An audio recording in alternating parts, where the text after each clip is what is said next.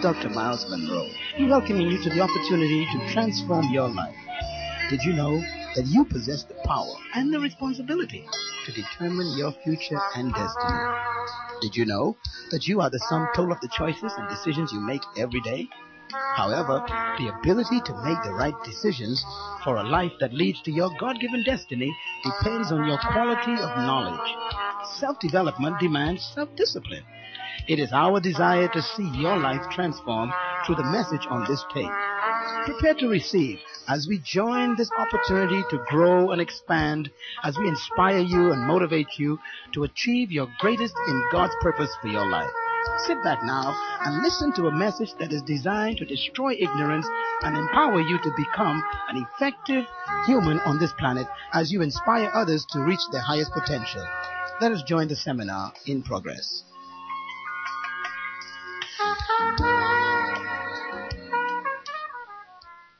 Covering the mission of the church. If Jesus was here in person, I believe this is what he would talk about today. Let us talk about rediscovering the mission of the church.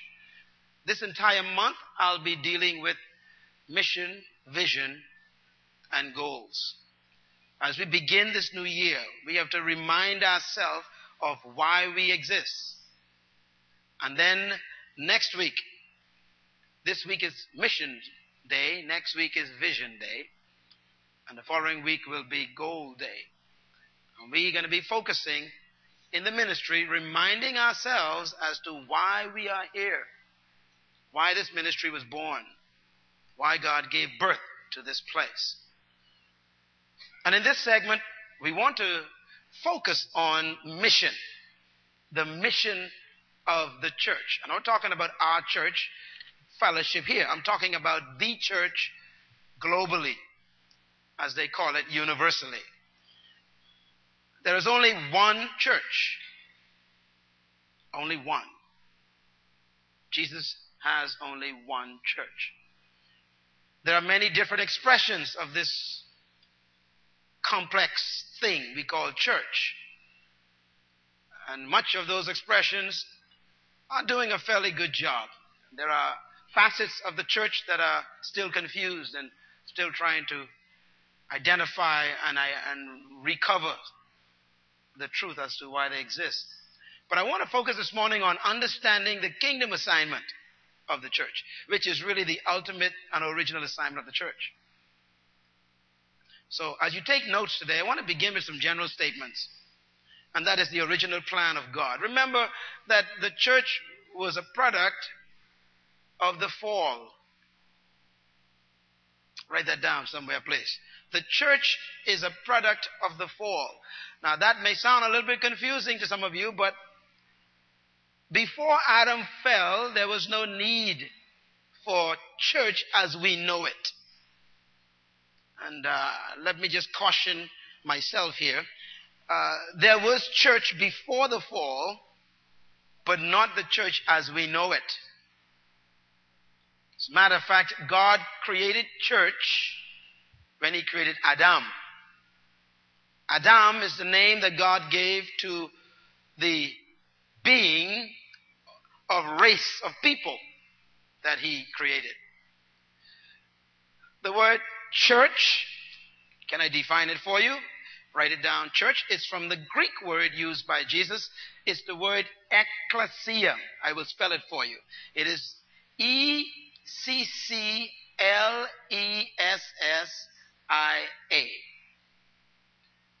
Write it down because it has to do with you. The word church is an English word that translates from the Greek word used by Jesus in Matthew 18. And it's the word Ecclesia. Ecclesia or ecclesia, depending on which part of the Atlantic you're from. The word ecclesia does not mean, has nothing to do with a building, pews, pulpit, choirs, band, music, dancing, worship. It doesn't. The word ecclesia is not a word that was invented by Jesus. The word ecclesia was a common word used in the day of Jesus 2,000 years ago, and it was a political word. The word church, ecclesia, is from politics.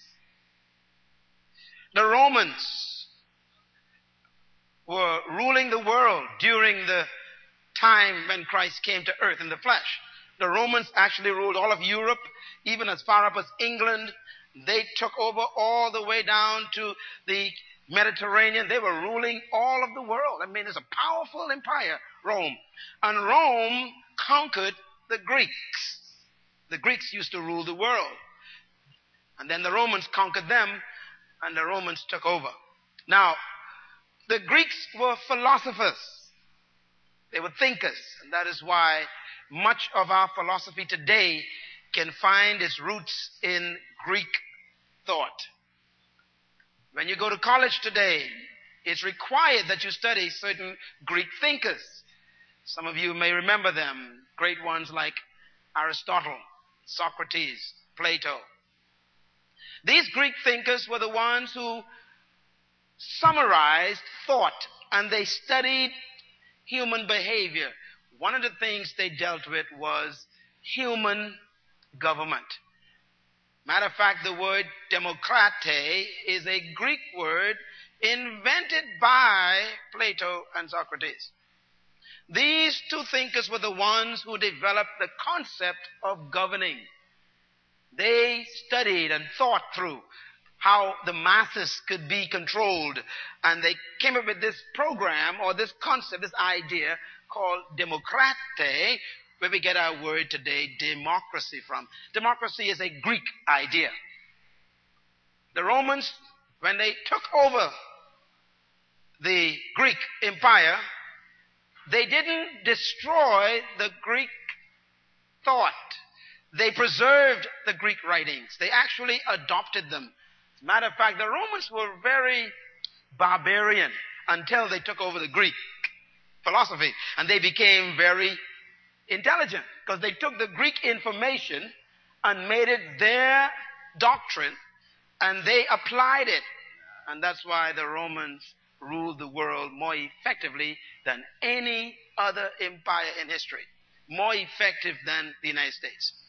Matter of fact, there has never risen an empire yet that can compete or compare with Rome. Because the United States does not rule the world. They only rule 51 states, probably 52 now.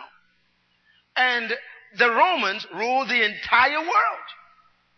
The known world. I mean, all of Europe was under Rome. As far as Africa was under Roman influence. These were powerful people. Because they applied the Greek concept of governing. A part of the Greek philosophy was this concept they developed called ecclesia. Ecclesia is a Greek idea which described a group of people that was selected or appointed by the king or the emperor, and this group of people was responsible for executing the mind and the dictates of the king or the emperor through the empire. That group that was appointed by him was given this name, ecclesia, which we call church. The Roman Empire, therefore, had church. What's church? A group of people appointed by the king or the emperor whose responsibility it was to get the emperor's mind, the emperor's ideas, the emperor's desires, the emperor's dictates, and then to turn those ideas and dictates into practical policy and legislation, and then to execute them throughout the whole empire so that the entire empire could do what the king was thinking. That group that was charged with that responsibility was called ecclesia, which we translate as what? Church. Is that clear? That group, therefore, was not a worship group. It was not a group that met in a building and had services. That was a legal, political agency. It was a group like a cabinet of the emperor. And their job was to make the whole empire manifest the mind of the emperor. Now, when you read the book of Matthew, chapter 18, which might be good for us to practically see this, if you can turn there with me, Matthew chapter 18, you find Jesus using the Greek concept to define and describe his mission. And here's what he says. And by the way, he is adopting a Greek concept to explain a divine position.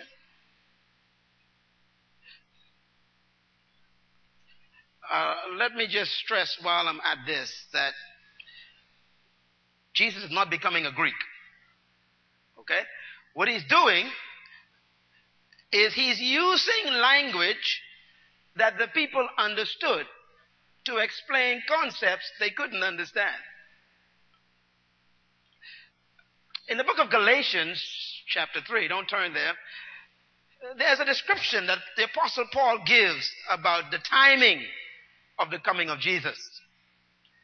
And listen carefully, this understanding changed my whole life.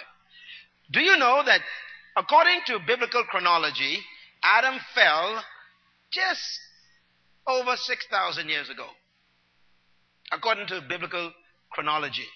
In other words, man is not really old. He's only about 6,000 years old, according to the Bible. Now, the earth might have been older than that. Might have been a few million years. We don't know. And a day to the Lord is like 1,000 years. So at least we could add 7,000 years before Adam if we calculate what the Bible says a day could be to the Lord. Is that clear? So we really could have been, the first 7,000 years, God created the heavens and the earth and planned everything in the universe. And then at least the planet and solar system here, 7,000. And then from Adam's creation, which is 6,000 years ago, to now, we're just about to hit 14,000. Matter of fact, 2002 kind of brings us into the last seventh day of God. Adam fell in Genesis chapter 3. God made a promise in verse 15 that he would send the seed in a woman who would crush Satan's head. So the promise was made when? Genesis chapter 3. How come it took so long for the promise to come to pass? It took the promise 4,000 years, according to chronology, for the promise to come to pass. Why did God wait from Genesis to Matthew to bring Jesus? Why did God wait from Genesis 4,000 years afterwards for him to come in the flesh? What was he waiting on? Why did he take so long? I mean, why did he have to use all of these prophets to keep reminding us he was coming? Because maybe we might have forgotten. Matter of fact, that's what prophecy is all about. The prophets came to really remind us that what he said in Genesis 3:15 is still valid.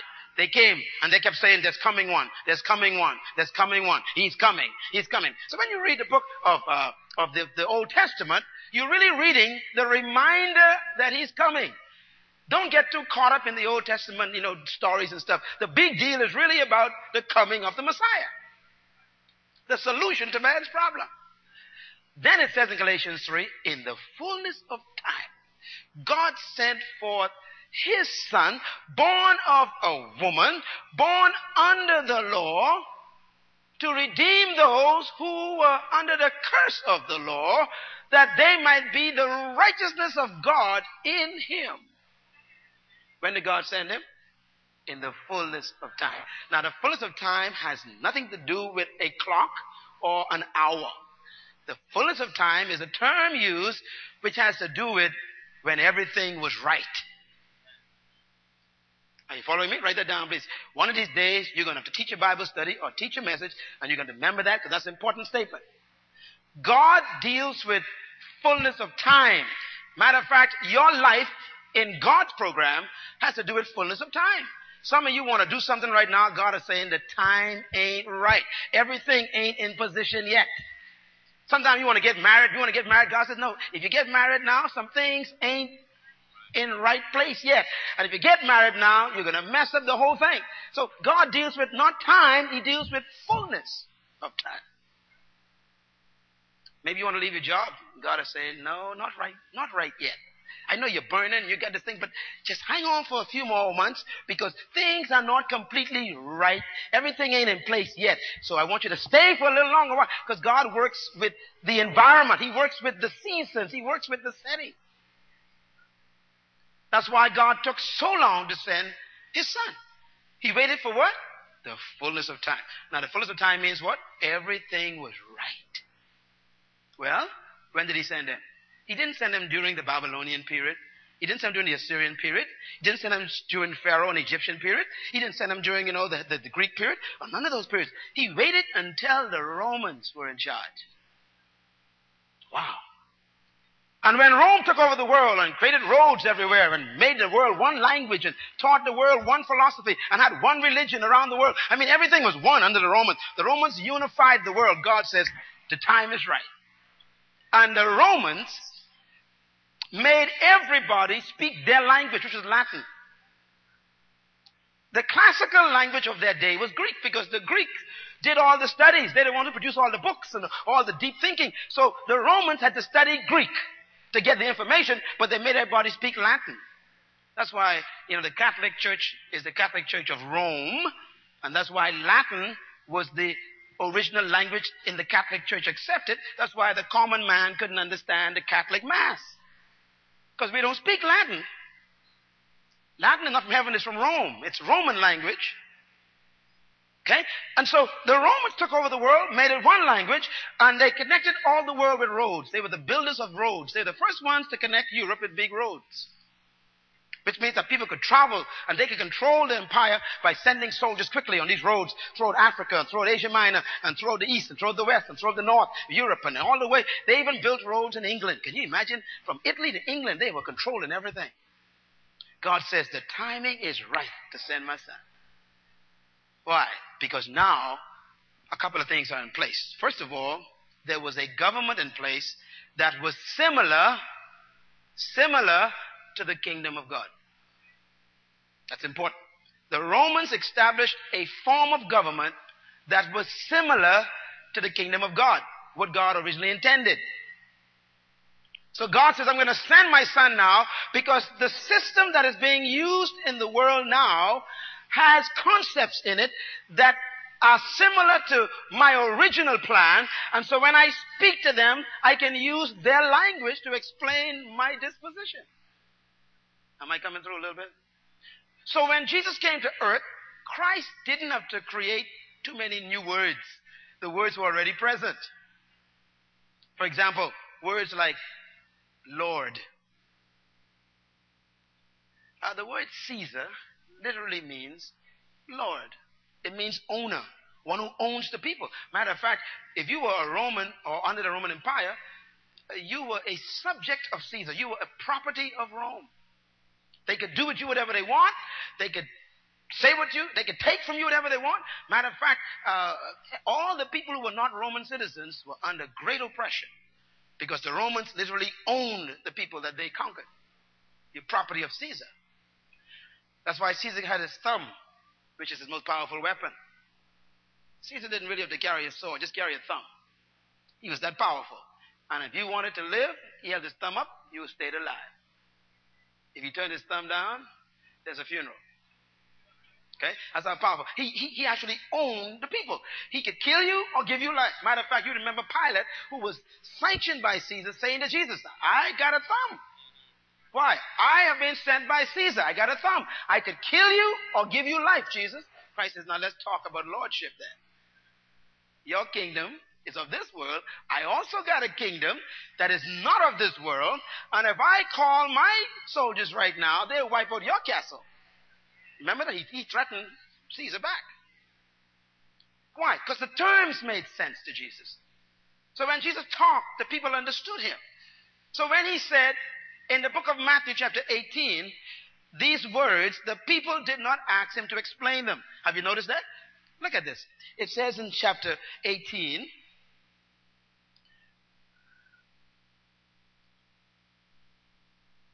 Matthew 18. Where am I? Am I right? Forgive me a moment here. Let me make sure I get this right.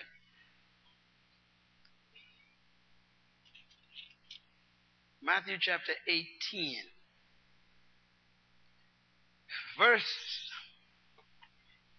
Where am I at? Help me out. Verse 16. What? Chapter 16. I was wondering, I couldn't find my place. Sorry. Chapter 16, verse 18. It's not 18:16, but 16:18. I got my figures backward. All right. Now, I want you to read this. Christ is using Roman language, Greek thought. He says, verse 13. He came into the region of Caesarea Philippi. He asked his disciples, who do men say that I am, the Son of Man am? They said, some say you are John the Baptist, Elijah, others Jeremiah, one of the prophets. He said to them, who do you say that I am? Simon Peter answered, you are the Christ, the Son of the living God. Jesus answered and said to him, blessed are you, Simon, son, Bar means son of Jonah. For flesh and blood did not reveal this to you, but my Father who is in heaven. And I also say to you that you are Peter, and on this rock I will build my church. The rock has to do with the statement that Peter made. The word Peter is a name that Jesus gave to this man named Simon. Peter means Petros. It means little stone. Okay? The word rock is the word Petra, which means boulder or mountain.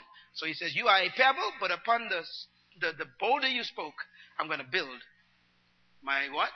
Church. And it's the first time he really mentions this word. Christ says, now notice, I want you to notice something. Underline the word my. Don't read the Bible too casually. Because every word is loaded.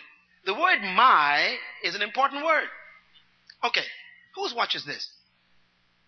It's yours. Isn't that amazing? You say yours. This is mine. This is my watch. Now when I use the word my to refer to my watch, I am also suggesting that there may be some other watches in the world.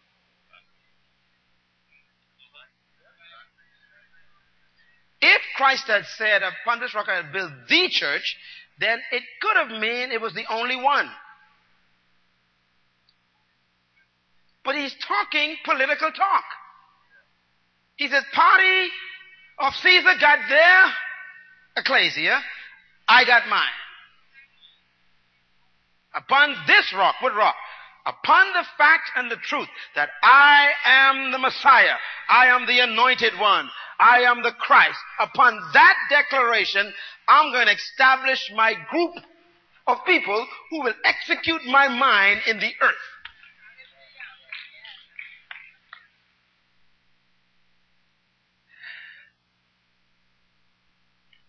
And the gates of hell. Everybody say Hades. The word Hades is there. The gates of hell shall not stop it. Everybody say Hades. Say it again. Write it down, please. The word hell, got to be careful in the Bible now, because, most of you, like me, I was brought up believing the word hell is hell. But there are 3 words in the Greek Bible that you have in your hand that are hell. And that's why the King James Version did not do a good job in translating some words. This is one of their weaknesses here, the word hell. The word hell is translated from 3 different words, which means 3 different things. The first word hell in the Bible is really the word Hades, which has to do with the grave. You know when you go to bury somebody? Okay, when you put him in the hole, that is called Hades. Write that down. Hades is what? The grave. There's a second word the Greek uses that is translated hell in English, and it's the word Gehenna. Gehenna, spell this word. Gehennaah. Yeah, Gehenna. This word Gehenna has to do with the place where the lost go, or where those who died, where they are kept until the judgment. That's called Gehenna. The third word in the Bible that the King James just casually translates as hell is the word Sheol. S-H-E-O-L. And the word Sheol means the lake of eternal burning. It's your ultimate damnation, the word hell. So sometime when you read the Bible, like in Revelations, you read a statement like this. And the Lord God took hell and threw it into hell. See, it's talking about two different hells. In other words, in the end, God's going to take the grave and the place of waiting and throw them all into the eternal abyss. With Satan, of course. Satan will eventually be thrown into Sheol. Now, listen, it's okay to go to Gehenna. But for heaven's sake, don't go to Sheol. Get born again today. Know Christ today. The Bible says all the dead in Christ shall be raised unto eternal life, not eternal damnation. If you don't know Christ today, you are a candidate for Sheol. Tell your neighbor, get your ticket for heaven now. Yes, sir. You don't want to go to Sheol. Ain't no hope in Sheol. It's eternal damnation. Now, the word Jesus used here is important. He doesn't use the word Sheol. He doesn't use the word Gehenna. He uses the word Hades. What is Hades? Grave. That means when your body dies, they put you in the grave. Now, listen to what he says. He says, the gates of Hades cannot stop the growth of my church. That means the more the grave kills, the more it's going to show up. This is exciting. You cannot kill the church by burying people. Glory, hallelujah. God says, I'll always have a cabinet. Sometimes we think, we are God's favorite. He's just waiting for the next in line. You do your job and move off the scene. Sometimes we get excited. We start worshiping personalities. Oh, that's a great woman. That's a great... No. They're just temporarily on assignment. They're going to die. The next crew coming in. That's why you got to make sure you know what your assignment is, your mission, so you can do what you're supposed to do. So Jesus says, upon this statement, I am the Christ, I'm going to build my what? Church. What is church? Ecclesia, which means what? Called out group to execute the judgment of the emperor or the king. Now, Christ doesn't take the title emperor. He takes the title king. He's the king. And so we find then that the church is really not a building. It's not decorations and pews and all the stuff we use, and candles and flowers and marching and robes and all this stuff. That's not what God was thinking about. God wants his cabinet back. What's a cabinet? A group of people that carries out the dictates of the leader. Now, can you come here for a moment, John? I just want to show you something visually. Just stand here on the first step. Okay, the first man that God created was Adam. The only problem is Adam had everybody in him. God only made one man from the soil. He never went back. So everybody was in that one body. So God made the one body with everybody and then took the one body and put it in the garden. And then God said to the one body with everybody, have dominion. Dominion is what? To govern, to rule, to control, to manage, and to lead. So God is telling this entire group of one people to do what? Govern, rule, dominate, manage, subdue the planet. In other words, be in charge of the planet for me. So who is Adam? Adam is cabinet.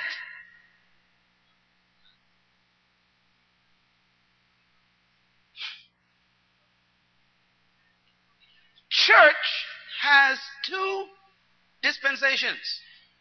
There's pre-fall church and there's post-fall church. The church before the fall was everybody in complete fellowship with God, with no broken relationship, walking in the presence of God, executing God's judgment, naming animals and cultivating and organizing and planning and redeeming the earth. Not redeeming, but rather ordering the earth and keeping under God's control. That was Adam before the fall. Adam was representing God as the ecclesia of God. He did it for God. Then Adam failed. Adam disobeyed what? The government. Is that clear? So now we got the cabinet going against the president.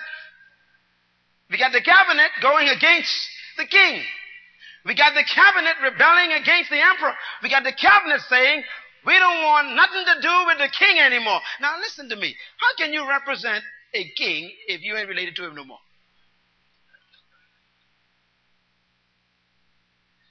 You're not in fellowship with him. Now, what's the purpose for a cabinet? Remember, what's the purpose for an ecclesia? To get the mind of the emperor or the king and then to translate that into legislation and rulership in the entire empire. In other words, the only way you can be a truly faithful cabinet member of this kind of government is you got to stay close to the king. Everybody with me? You cannot represent a king as an ecclesia member unless you are always in touch with his mind, his desires, his thoughts, his will. What he wills to do is what you want.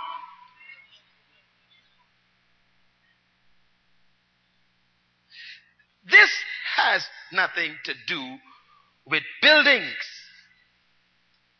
Nothing to do with stained glass windows and organs and chairs. Hear me. Nothing to do with podiums and pulpits. It has to do with intimacy with the king.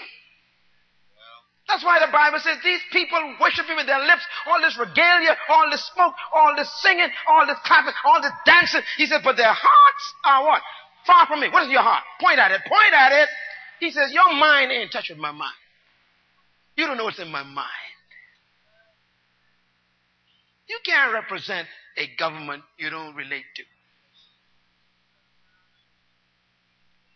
So, when Adam fell, let's write this down, what he fell from, eh? The purpose for mankind was what? To represent the dominion rulership of God. But the fall of man was not a fall from heaven. It was a fall from dominion because it was a fall from relationship with the king. Let me tell you, friends, what the fall is. Write this word down. Write the word sin down. Sin. S-I-N. Sin. Got it down? Write the word sin down when you finish writing that sentence. Sin. Everybody say sin. Now, in my mind, when I was growing up, sin to me was lying, stealing, cursing, bearing false witness, smoking, drinking, going to clubs. Eating, stuff I shouldn't be eating, breaking the Sabbath. I thought sin was, all this long list of stuff, fornication and adultery and backbiting and gossip. And I thought, this is deep. So what do we do most of the time if we see that sin? What do? We spend our lives trying to stop doing these things. That's why life is so tough. If sin to you is a lot of behaviors, then your life going to be hell on earth. Because you can keep trying to fight against doing these things, and believe me, friends, you ain't got what it takes to fight against them. Don't lie to me. You know you've been trying to stop some things. You can't stop. Matter of fact, some of y'all still lie. Sanctified, Holy Ghost, baptized, tongue talking, but you tell lies on your forms you fill out.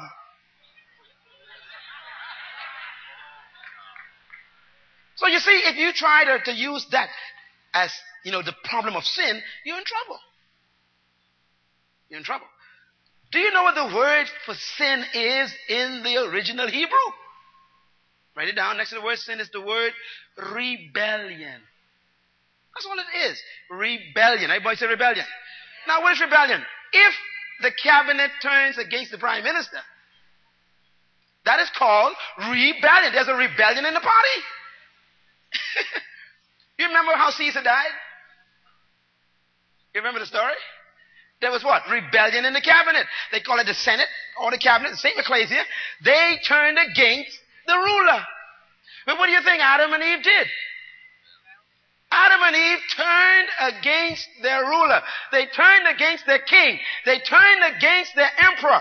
They violated the emperor's wishes. The wishes of the emperor was, do not eat from that tree. They said, forget you. And they ate from it. They rebelled against the emperor, if I can use that term. They rebelled against the king.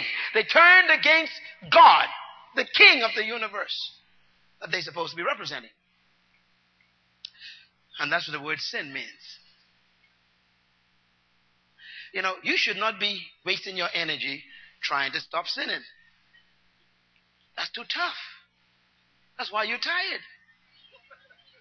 Aren't you tired fighting? I mean, you're fighting. Paul says, when I want to do good, I do evil. And when I do evil, I feel bad about it, so I want to do good. Then when I try to do good, I can't find in me to do it, so I try not to do it, therefore do it, and then do it. Paul says, look, help, he says, who will deliver me from the body of this death? Then he says, thanks be unto God who sent Jesus Christ. In other words, this ain't about a fight against your behaviors. You should spend so much time worshiping the King, following the King, pursuing the King's mind. That means his book, reading every thought he ever wrote, spending time with him in intimacy and prayer all day in your car, driving and in privacy. Spend so much time that you are so busy following the King, you ain't got time to sin. That's what God wants. I found out something. It takes time to sin. So you want to solve sin? Just change the use of your time. Put it in the kingdom government business. Seek ye first the kingdom of God. That means seek it every day first. Everything, put it first. You do that, he says, and all these things that you need will come after you. Tell your neighbor, I'm too busy to sin from now on. Come on, confess it. I am too busy to sin from now on. That's right. When the devil tempts you, tell him, I'm too busy. See, some of us, we got so much time on our hands. The Bible says that idleness creates corruption. It takes time to sweetheart. Got to give people your time. It takes time to fornicate. It takes time to go get on hit. Drugs again? It takes time, man. You know, Ann will tell you, she told me one time when she got saved, she said at the night, man, she was missing for 3-4 days in the base house. It takes time to shoot coke. You don't want to leave. Rebellion against the government is defined as sin. That's why the Bible says Christ, by one man's sin, singular, entered into the world. Not sins, sin. And by one man, sin was destroyed. Singular word. Rebellion against God. So this man fell from relationship with God and lost his dominion power. Can I suggest then this last point, write this down. The purpose and goal of God's redemptive plan was to restore mankind back to God's original plan. That is as simple as it gets. Now, I don't know where you came from. I don't know what church you attend. I don't know where you're visiting from. I don't know what your background is as a person religiously. But let me tell you, I don't care how complicated they try to make it. All the ordinances and all the stuff they take us through and all the stuff they make us do and all the stuff they tell us don't do and thou shalt not and don't do this. I don't care what they tell you. This is as simple as it gets. All God is trying to do is to redeem His creation back to His original plan. That's it. That's it. Thank you, John. 1 John. Okay. What's the most important thing then for an ecclesia? Relationship with the King. You can't represent someone who you don't have a relationship with. What's the most important thing? Relationship with the King. Listen, I don't care what you do. That's your priority. Relationship with who? The King. I don't care how well you dress. I don't care how cute you look. The issue is relationship with the King. I don't care how you sing, dance, or preach. The issue is relationship with the King. You know, the Bible says in a few places in the Old Testament, very interesting, it says, they are prophesying, but not of me. Now, what God means is they talking about, they hear from me, and they ain't been in touch with me. The word prophesy is the same word for preaching in Greek, and in Hebrew rather. People preaching, and God says, I don't know you. You never visited my office, you telling them you represent me. He said they are prophesying lies because they have not known my will, my mind, he says. What's the most important thing? Relationship with the king. I'm trying to get through to something. You gotta get this. That's why the first thing in the morning when you open your eyes is relationship with the king. Why? You are going out the rest of the day representing him. You better check in before you check out. That's what prayer is for in the morning. It's not a ritual. It's what? Relationship with the king. You're checking with the government. Why do you read the Bible? Because the purpose for ecclesia is to get the mind of the king. And he put his mind in that book. And that's why he says, my word is my will. And when you read his word, you get his mind. Now you can speak and talk for him all day. Most of us, we give our own opinions during the day. What do you think of homosexuality? Well, you know, some people may have some emotional, psychological, ethical, biological problem. No. According to my government, it's abomination. You don't got to go through no long talk. It's simple. Well, what do you think of fornication? You know, Jesus know, things tough.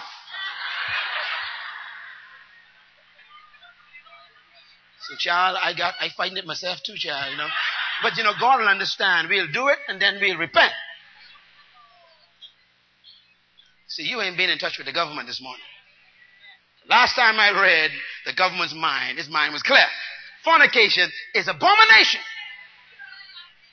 I can't violate my government's legislation. I represent my government here, and I cannot do this. Are you there yet? You ain't in touch with the king.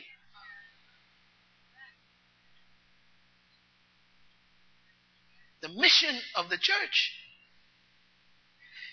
is simple. When I went to England, where you from, my friend? When I went to England, I went to visit the Bahamas Council office. The ambassador of the Bahamas, where he is. That's where I went to visit. When I walked up to the place, there was a name on it. Guess what the name was? It didn't say Bahamas Embassy. It says Bahamas Mission.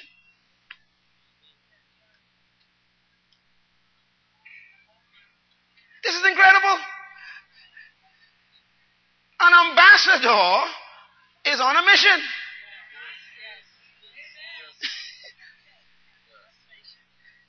What's his job? To represent his government in another territory. And he cannot speak his own opinions. What's your mission? Your mission is to represent heaven on earth.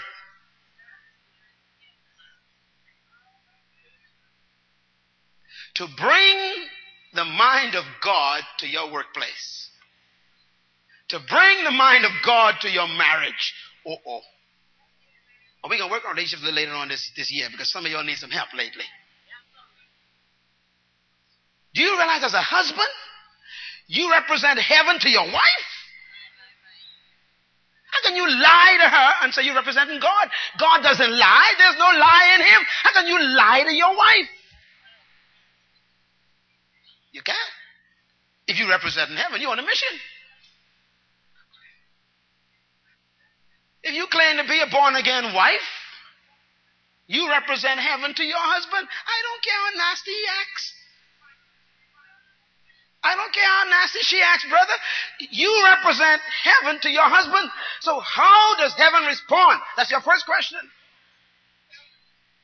He cussed me. Okay, Jesus, help me quick. And he says, do good to them who despitefully use you. So he said, that's okay, honey. And you go cook him a meal. Mess him right up. That's kingdom response, huh?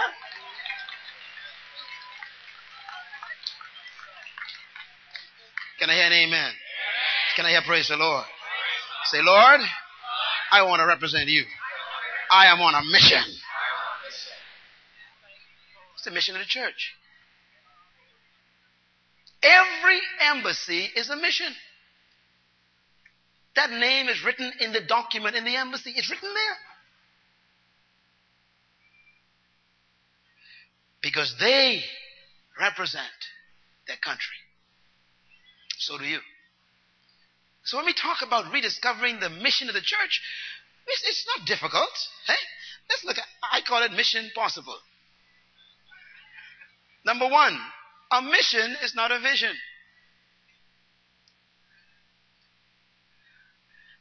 Number two, a vision is specific, it's unique, and it's a special assignment. A vision is something that is unique to a person. We'll deal with this next week, so don't miss next week, because mission is different from a vision. A mission is not a vision. A mission is a general, broad, comprehensive goal. It's a statement of general goal. It's a mission. A vision is unique, specific. Therefore, a mission is not to be confused with a vision. Let's talk then about this word that you hear about, the Great Commission. You ever heard that term, the Great Commission? They use that in the Christian circles, the Great Commission. It's two words put together. Actually, it's a prefix and a word. Co means together. Mission means general assignment.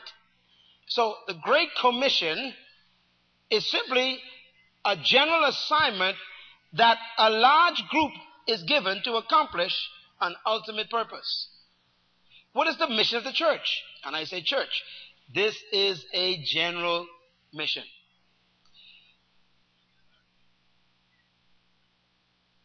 A mission, therefore, is vague in the sense that it doesn't tell you how to execute it. It just tells you what I want to accomplish.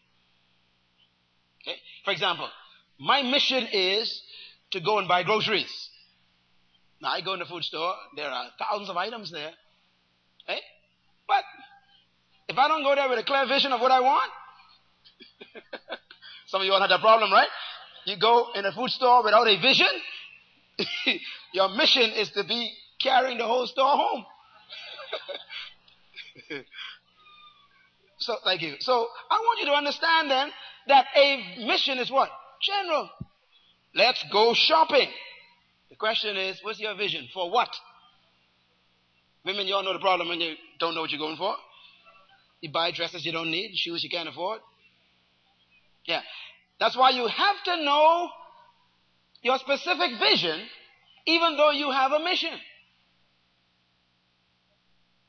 If you and I go shopping together, our mission is to go shopping. But you see, what you buy, I might not buy. Because you might need what I need.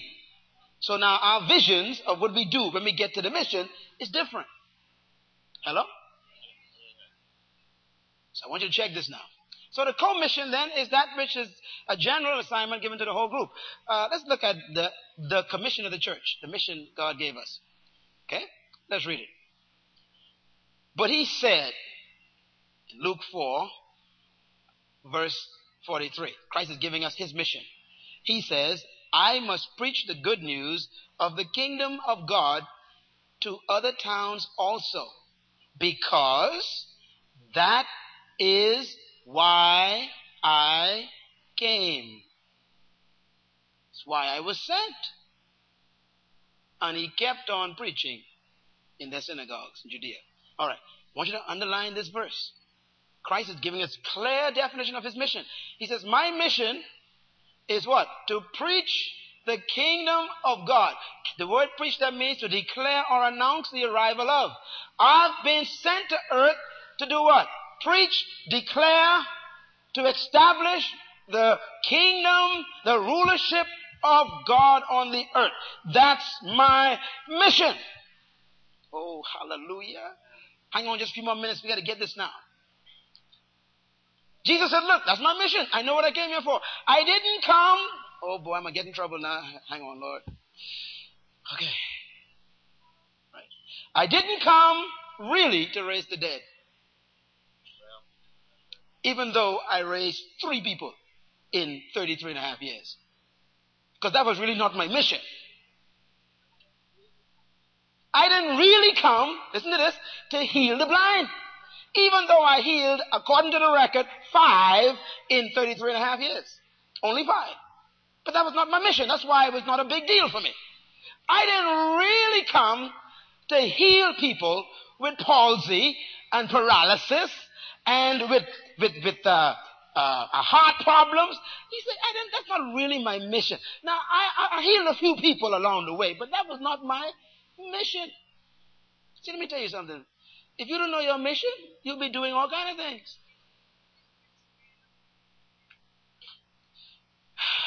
You know what? I'm going to get in trouble now. But one of these days you're going to thank me later. Listen carefully.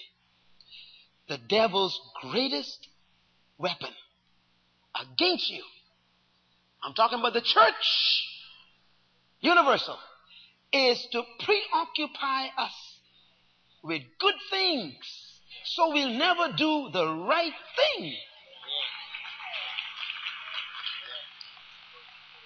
I stress, my son, the devil wants you to join Rotary. He wants you to get involved in the Key Club. He wants you to get involved in the Red Cross. He wants you to go and help some feeding program, some poor program. He wants you involved in all of these social activities, helping this one, helping that one, joining this group and joining that group. See, and now the church has become just one big social club.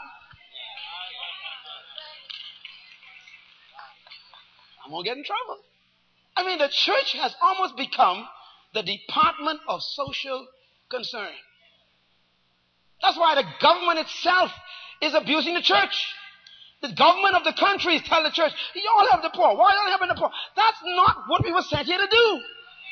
Oh, you didn't get, I don't care what you tell me. Read the Bible. One time they told Jesus, this money they put on you could have been given to the poor. He said, don't you talk about poor to me.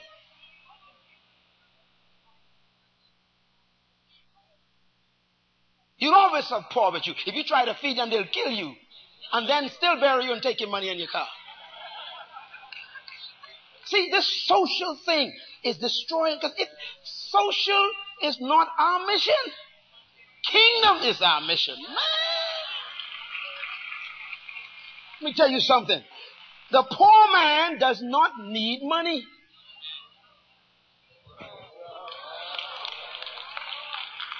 Matter of fact, the question is, how did he get poor in the first place? That's your first question to the poor. How did you get like this?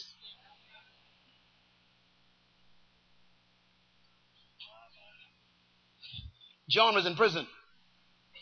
And John sent Jesus a note. He says to his disciples, ask Jesus, is he really the one that's supposed to come? He started doubting a little bit. Because he was in jail. He figured Christ would come and get him. After all, Christ is his cousin. He says, are you the one that we had to expect? And are you the one who's supposed to come? And Christ says, send this message back to John. Listen to the message now. He says, you tell John, number 1, the deaf is hearing, the blind is seeing, the lame is walking. Watch this. And the poor has the gospel of the kingdom preached to them. He said, they ain't get no money. They get information from me. You all better clap loud and shout hallelujah, somebody. Oh, glory, hallelujah. Brother, you don't need no money. You need a mind change. You need a concept change. You need somebody to give you a revelation of who you are. When you get kingdom revelation, all of a sudden you start looking different, walking different, talking different. You believe everything is possible. And then up comes your life out of the gutter. And you become a ruling citizen. That's why God has sent you here. You're supposed to be more than just a churchgoer. You're supposed to be a sanctified ruler in your country.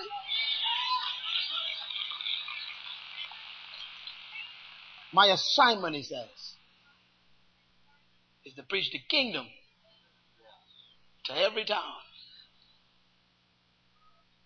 But we're so busy trying to feed poor people.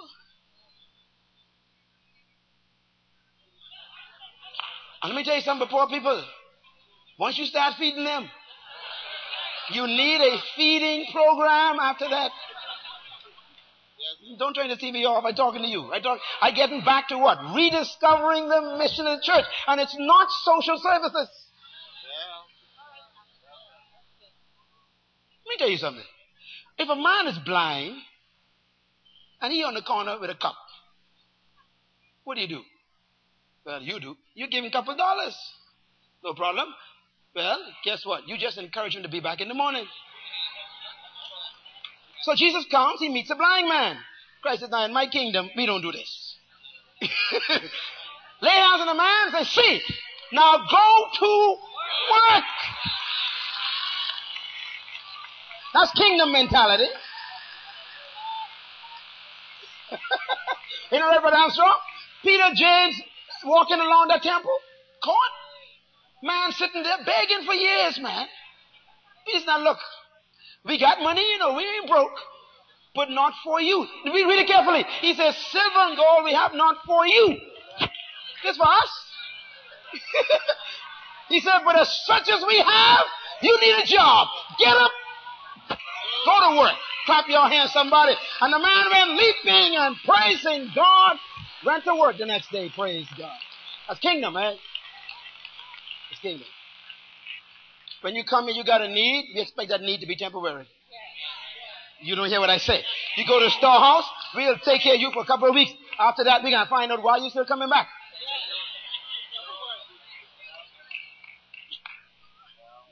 Everybody say kingdom mission. That's our mission. Our mission is kingdom. The church has been sold a hill of beans by the devil. It's called the doctrine of demons. It's the belief that you're supposed to be a social service agency rather than a change agent for nations. Christ didn't come to service the world. He came to change it. I repeat myself. Christ did not come to service the world. He came to change the world. You give a man fish today, you got to give him fish tomorrow. The kingdom does not give out fish. The king is give you fishing in line and hook.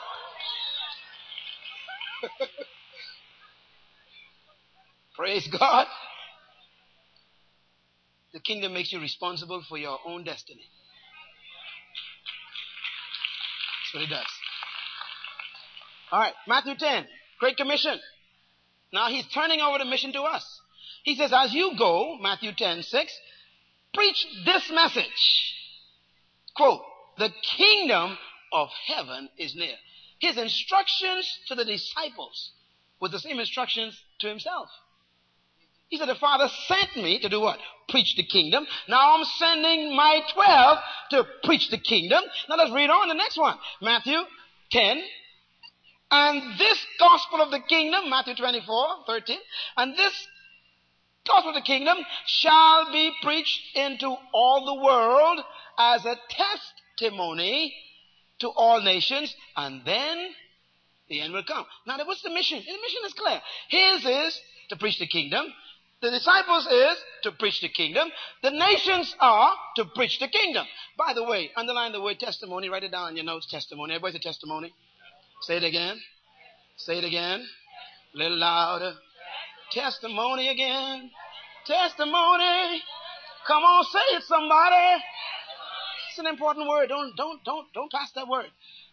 Testimonies are held in courtrooms.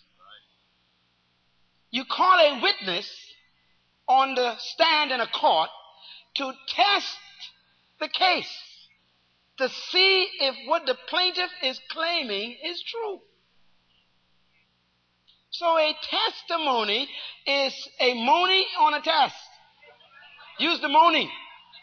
In other words, a testimony is when you test something to see if it's real, if it's true. That's why you go to court to give a test, a testimony. Now, look at the word. He says the kingdom gospel will be preached in all the world as a testimony. In other words, I need some people in every nation all over the world who can claim that there is a kingdom on earth, there is a government functioning from another country on earth, there's a leader in charge, there is an anointing in the earth, and you can test it. Can you test it today, somebody? I say, are they testing it in your life? I want you to tell your neighbor, watch me in 2002. I'm going to be proof of what God claims. Clap your hands and thank God. We're going to be proof this year. Praise God. Hallelujah.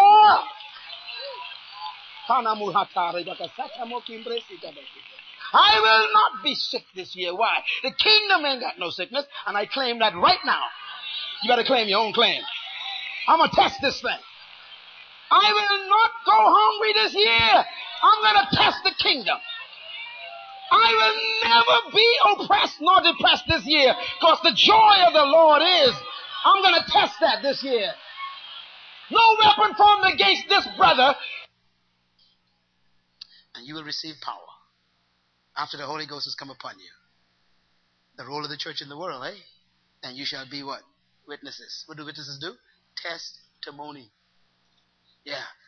You will go out and test the kingdom in the nation. In where? First, Jerusalem. What's Jerusalem? What is Jerusalem? Your house. If the kingdom don't work in your house, don't go in the yard yet. Read it, read it. The test is starts where? In your house. See them children you prayed about this morning? They watching you like a hawk. Oh, they wander around, do little things, but they watching you, eh? Your house. You a single parent? Let me tell you something. Be careful. When you get married, don't cuss no more. Your kids watching you. You represent the government of God in your house to your children. I know the burden is heavy. I know sometimes it gets rough and these kids don't act too right, but you make sure you respond like God. Because they're watching you. You married? Test it in the house first. Kingdom of God. The government of God in your marriage. And then Judea, hey? Judea is where? That's your family. Yeah, the bigger family, the ones who know you good, they testing you. Or you say you change. Yeah, and they're watching you. So the mission in the church is to represent Christ to your family. The bigger family, the cousins and the uncles and the aunts, and the in-laws, and the friends. Eh? And then you go to Samaria. That's the wider area. So your neighbor and your job. To all the world. That's your ethnos. It's a place where you go to work. He says, you be my witness. You testify about me. Let them test you on your job. And then he says, I'll be with you. I'll be with you. I'll be with you. I'll be with you. These signs shall follow them that believe. And I'll be with you. God is faithful. I say God is good. Did you receive the word of God today?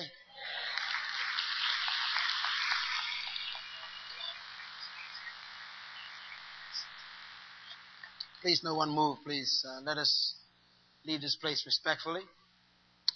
Did you learn something today? How many of you feel convicted? Let me see your hands. I feel convicted. When you're convicted, that means the Holy Spirit is speaking to you still. When you're not convicted, you better check yourself.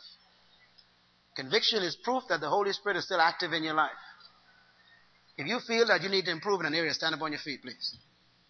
These folks who are moving are going to the tape table, so that's why they're moving. They're going to prepare your tapes. I would encourage you to get a copy of this morning's teaching. Tell your neighbor today, I changed. Tell your neighbor today, I'm on a mission. Praise the Lord. Everybody on a mission? What's our mission? To represent the government of God on earth. What's our mission? What's your mission? In every area of our lives. That's where we are. Let's hold hands together with our fellow citizens. Look them in the face and tell them, you're an ambassador.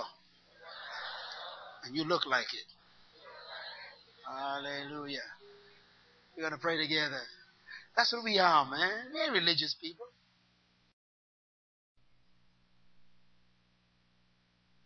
Hi, this is Dr. Miles Monroe. I'm welcoming you to the opportunity to transform your life. Did you know that you possess the power and the responsibility to determine your future and destiny? Did you know that you are the sum total of the choices and decisions you make every day? However, the ability to make the right decisions for a life that leads to your God-given destiny depends on your quality of knowledge. Self-development demands self-discipline. It is our desire to see your life transformed through the message on this tape. Prepare to receive as we join this opportunity to grow and expand, as we inspire you and motivate you to achieve your greatest in God's purpose for your life. Sit back now and listen to a message that is designed to destroy ignorance and empower you to become an effective human on this planet as you inspire others to reach their highest potential. Let us join the seminar in progress.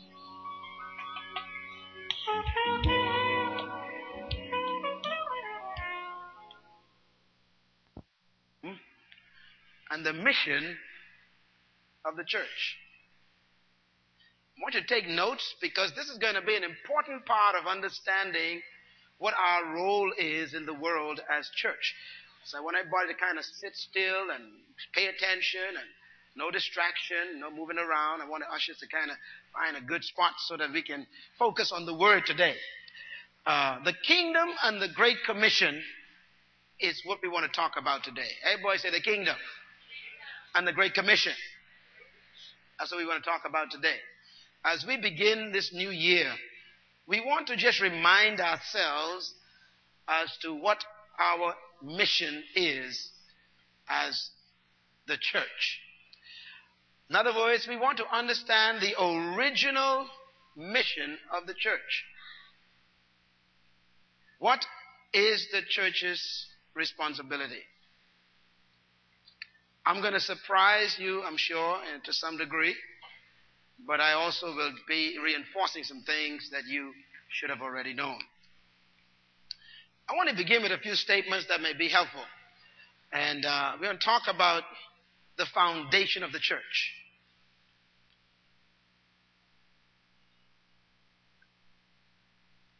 The church is a universal body of people. And in many people's minds, there are different definitions of what church is. But let's take a look at who started the church and what was on his mind.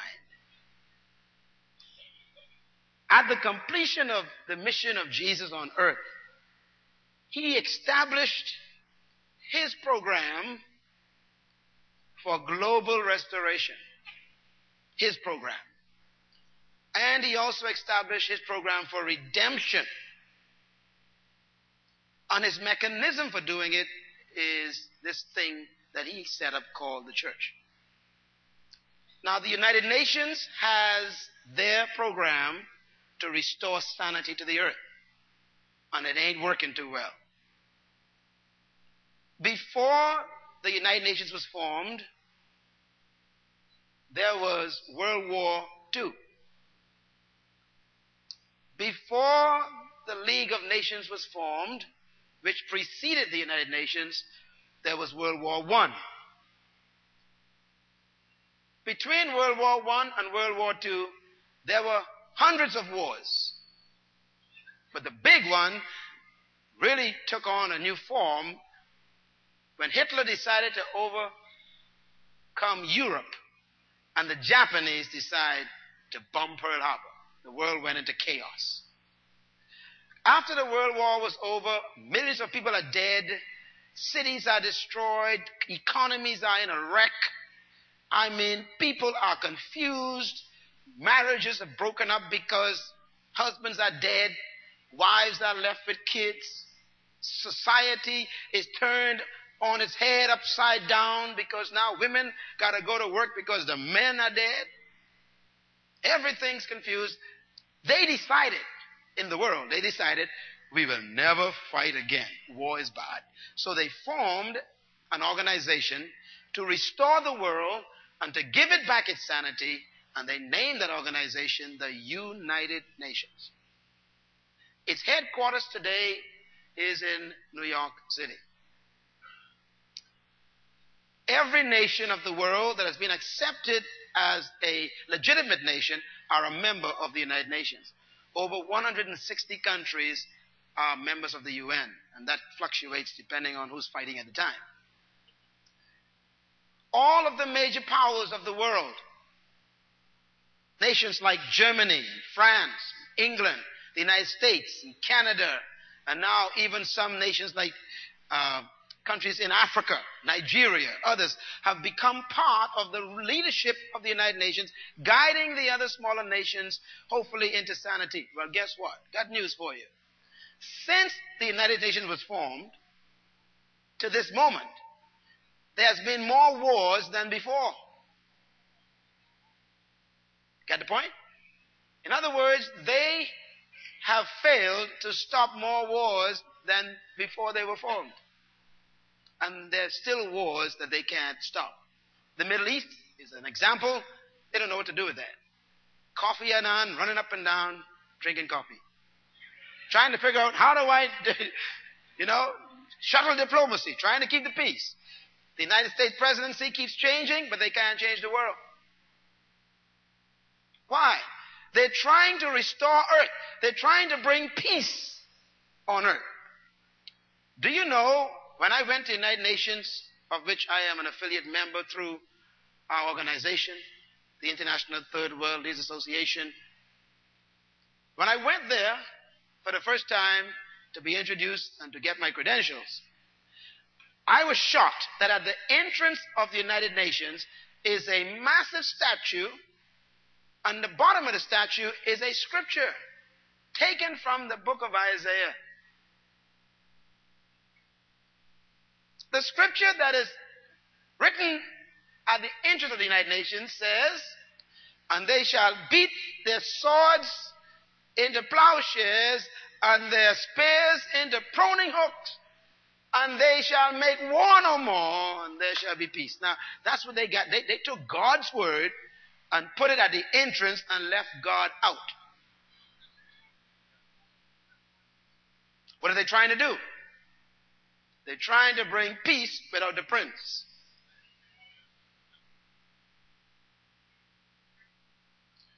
So God knew this.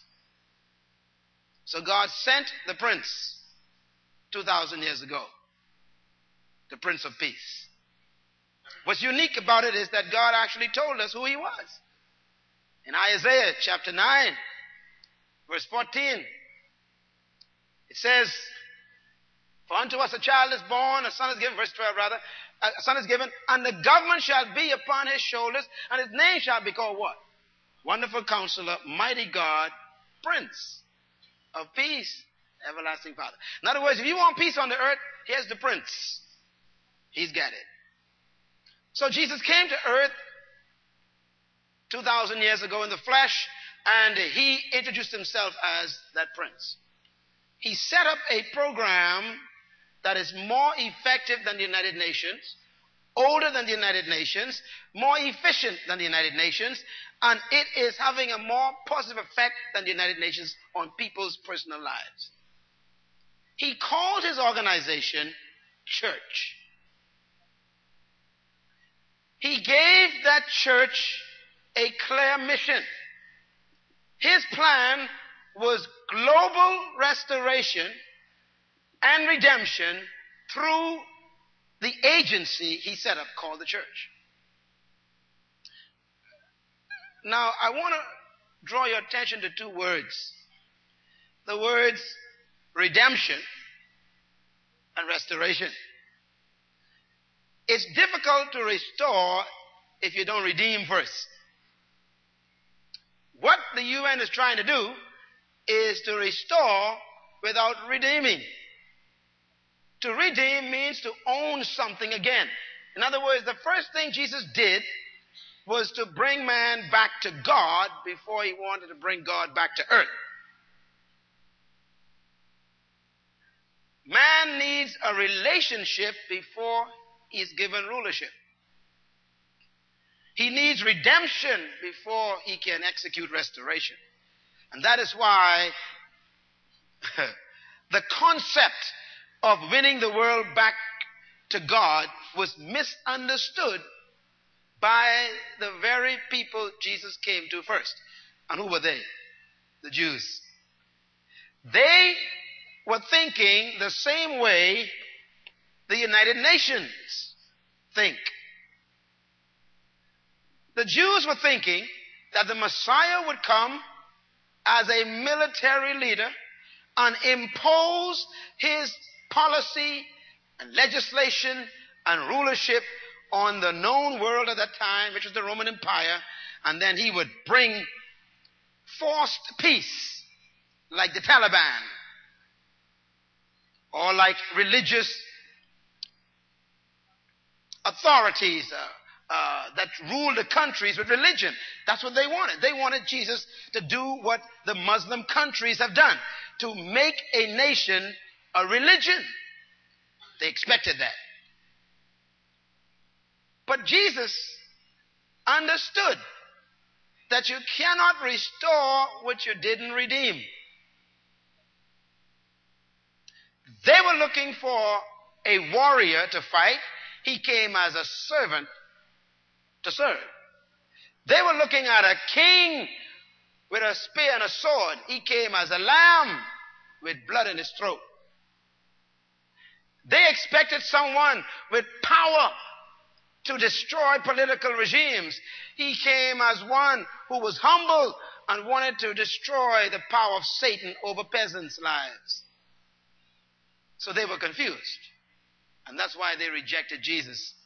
Their concept was restoration without redemption. Jesus said, look, I came to give my life a ransom for many. In other words, I'm going to redeem first, then I'll restore. So he died to buy us back. Redeem means to own again, to pay a price, to own something. And that's what Jesus did. He died on the cross, and the price for you and I was death. When Adam sinned, the wages of sin is death. So to redeem man from the curse of sin, you got to pay the price that sin demands. And sin demands death. That's why the death of Jesus was not an option. It was necessary. He died to redeem us from the curse of the law of death, that we might become positioned again with God, the righteousness of God, through the work of Jesus Christ. Now, everybody who accepts that work has been re-related to God. They are redeemed. After he redeemed the world, this next statement is important, he left the world. But he didn't leave the world alone. He left the world in the hands of this agency that he calls church. He did not leave the world in the hands of the United Nations. He did not leave the world in the hands of politicians, as we know them, of course. Because we'll learn in a moment that the church is a political agency, but not the kind that you think. He did not leave the world in the hands of social scientists. He didn't leave the world in the hands of political scientists. But he was very, very specific and clear. He left the world in the hands of who? The church. Well, let's see if that's true. Let's read this. Here's the assignment he gave the church. Matthew 28, verse 18. All authority, Christ is speaking, is been given unto me in heaven and in earth. Therefore, because I got authority, you go and make disciples of every nation. He's speaking to his church. Jesus said to his church, here's why I redeemed you. I did not redeem you. I didn't buy you back to go to heaven. I didn't buy you back to walk on streets of gold. I didn't buy you back to sit at the pearly gates and steal pearls. I didn't buy you back for you to sit by the crystal river and eat golden grapes by the water of life.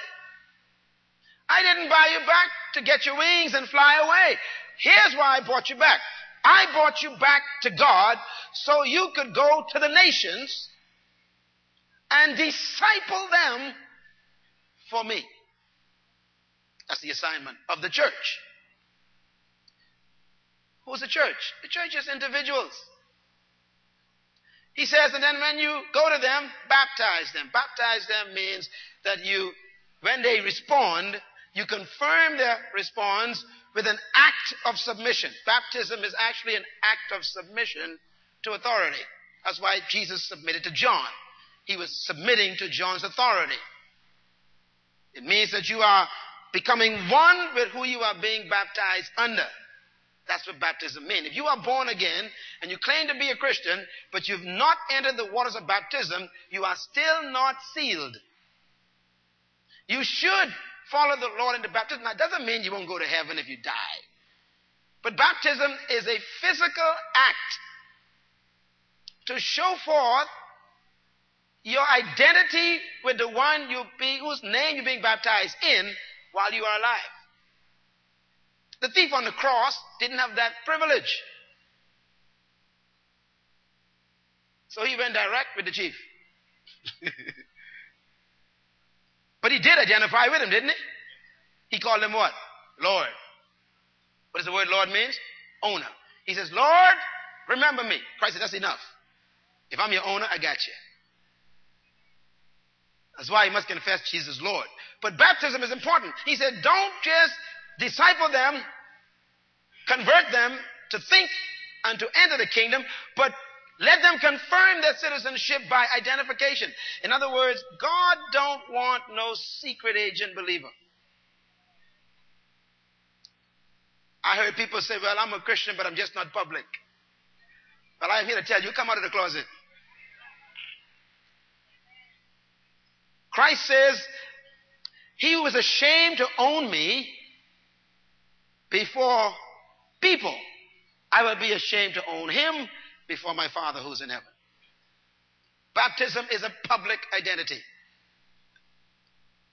Then he says, you must teach them the things that I have taught you, to obey them. And he says, then I'll be with you.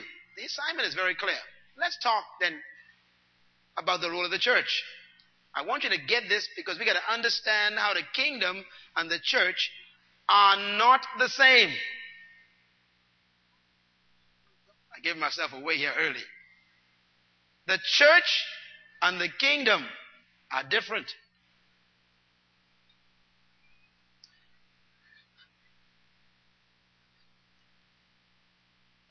Over the past 2,000 years,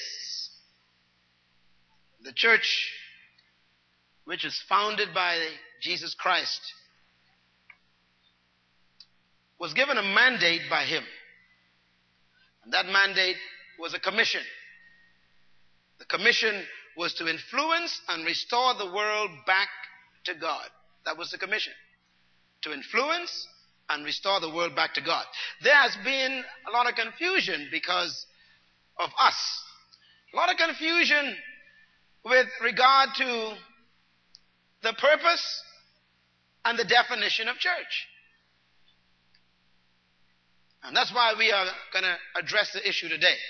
Let's talk a little bit about this friction between the confusion over the difference and the relationship between the church and the kingdom.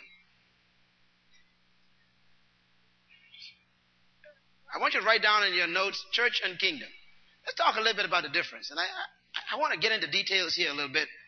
The church and the kingdom are not synonymous.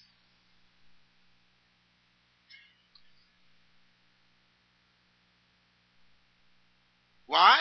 The kingdom existed before the church, as we know it. I got to show you a couple of scriptures here to kind of help you with this. But the church, as we know it, and please listen to my words carefully as you watch the TV program. Please don't misunderstand me. Listen to all of my sentences, please. The church, as we know it, did not exist before the kingdom.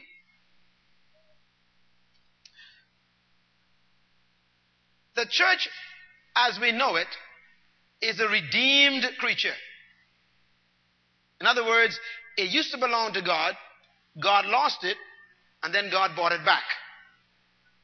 So the church is a redeemed creature.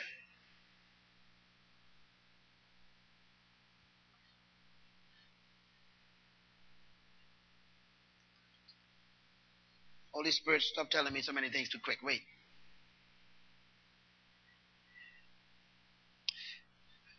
Please, Lord, wait. Okay. It's overwhelming me. Just a moment. Turn to Matthew.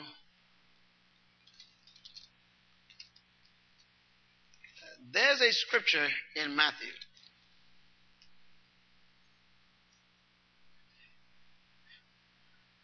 Matthew chapter 23.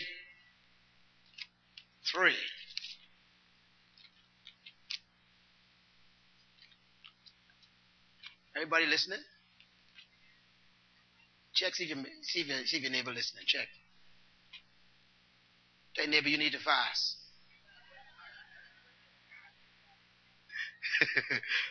Matthew chapter 23. Sorry, 25. 25.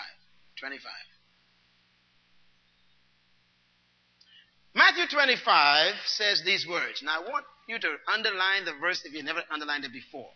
It says in verse 34, the king, speaking of the Son of Man. Matter of fact, you look at verse 31, it identifies who the king is. When the Son of Man comes in his glory, all the holy angels with him, he will sit on the thrones of his glory, and all the nations will be gathered. You see that verse 32? The king will judge the nations. So, who does he send us to? The nations.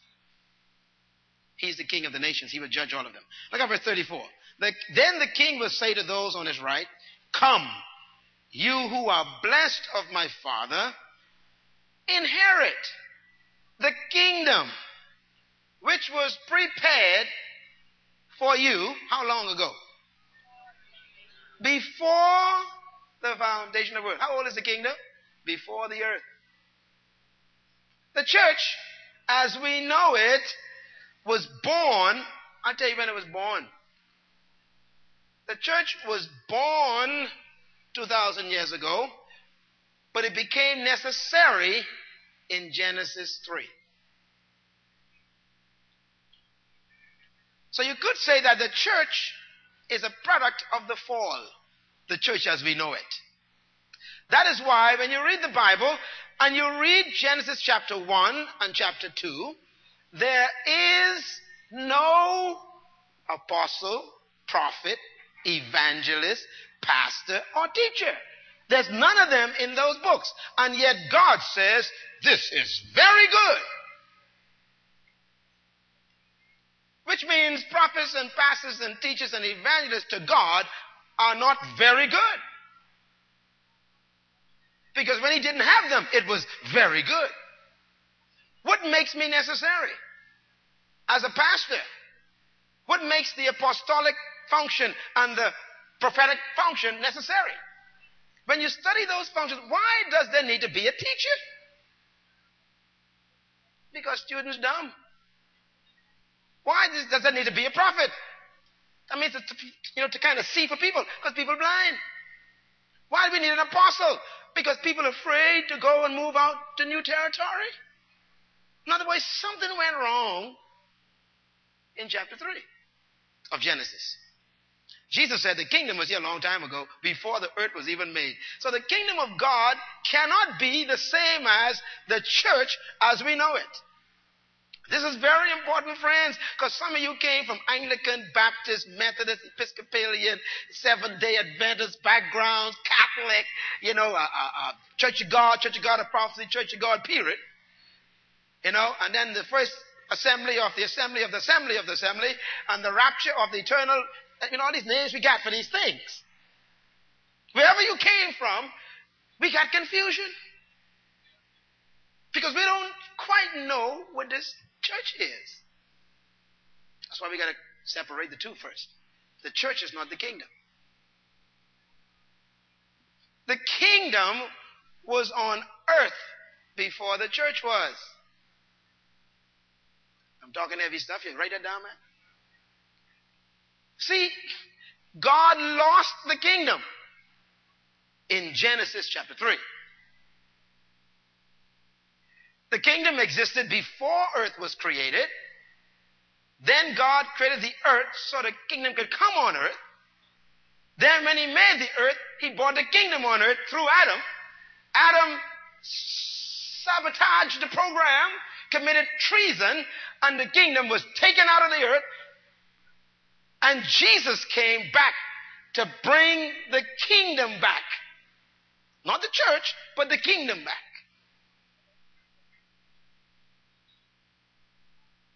If you get this right, you go to work with the right attitude.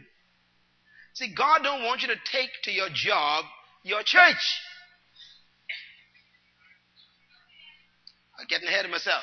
God don't want you to be a Catholic on your job, a Baptist on your job, a Pentecostal on your job, or a charismatic on your job. He don't want that. He wants something more important than your church, and it's the kingdom. That's why you turn people off on your job. Tell them about your church. They're not looking for your church. They are seeking the kingdom.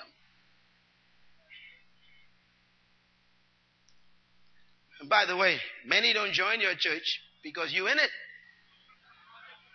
And they know you. They know you. Christ said the kingdom was here long before the earth. The third statement. The key to the kingdom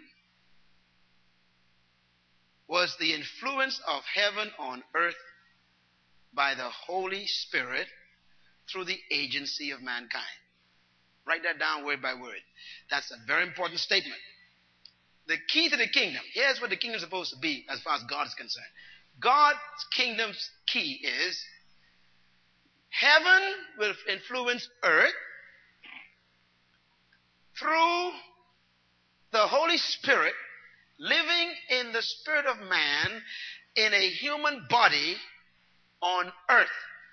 That's what God wanted.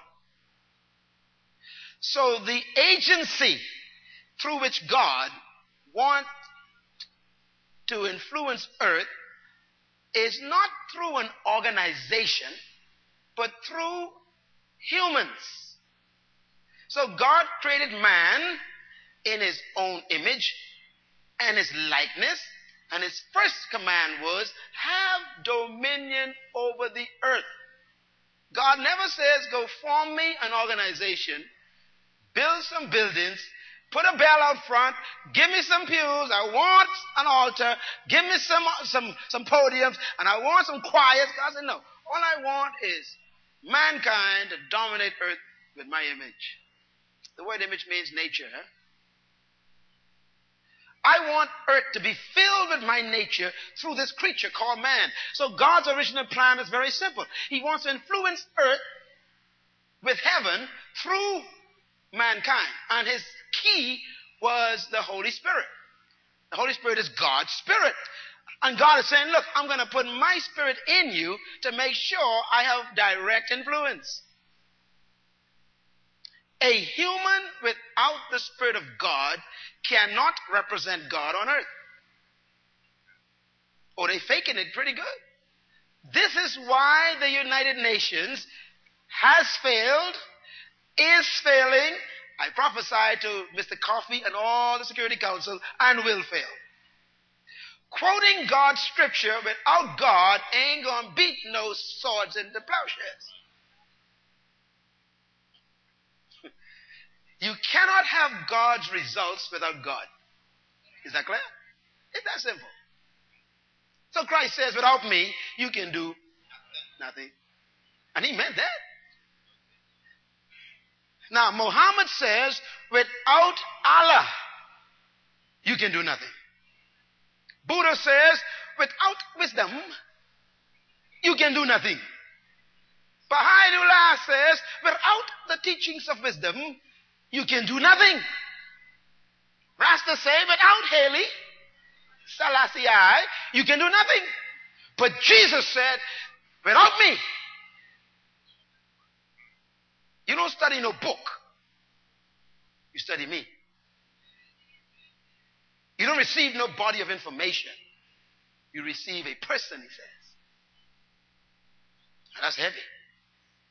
See, our faith is not built on a book. It's built on a man. A person. A God-man. A man with God in the flesh who came to redeem us and restore us back to himself. It's our faith. And his reasoning for doing that is clear.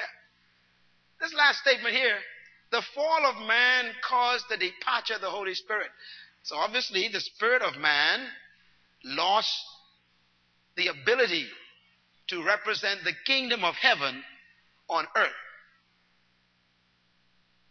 Everybody say Holy Spirit. Say it again. Holy Spirit. Now, no one can represent God without the Holy Spirit. That's the way you represent God on earth, by the Holy Spirit. So the number one thing that man lost was the Holy Spirit. He lost contact with heaven.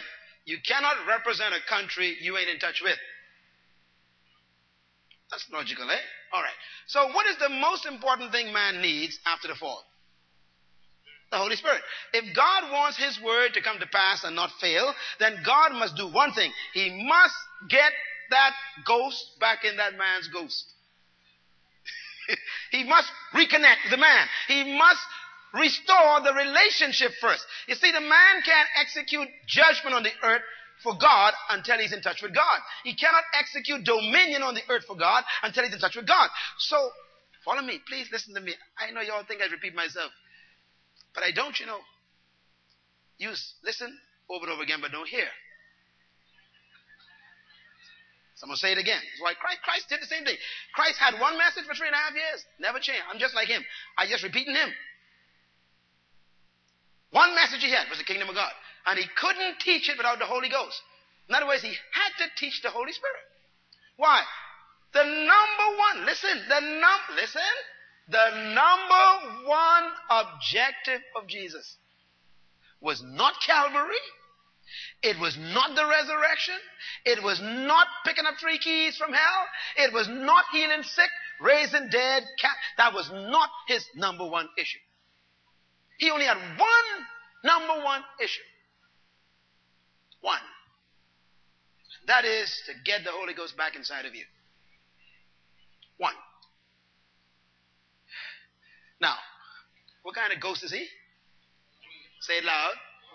Say it again. Hit your neighbor and say he was holy.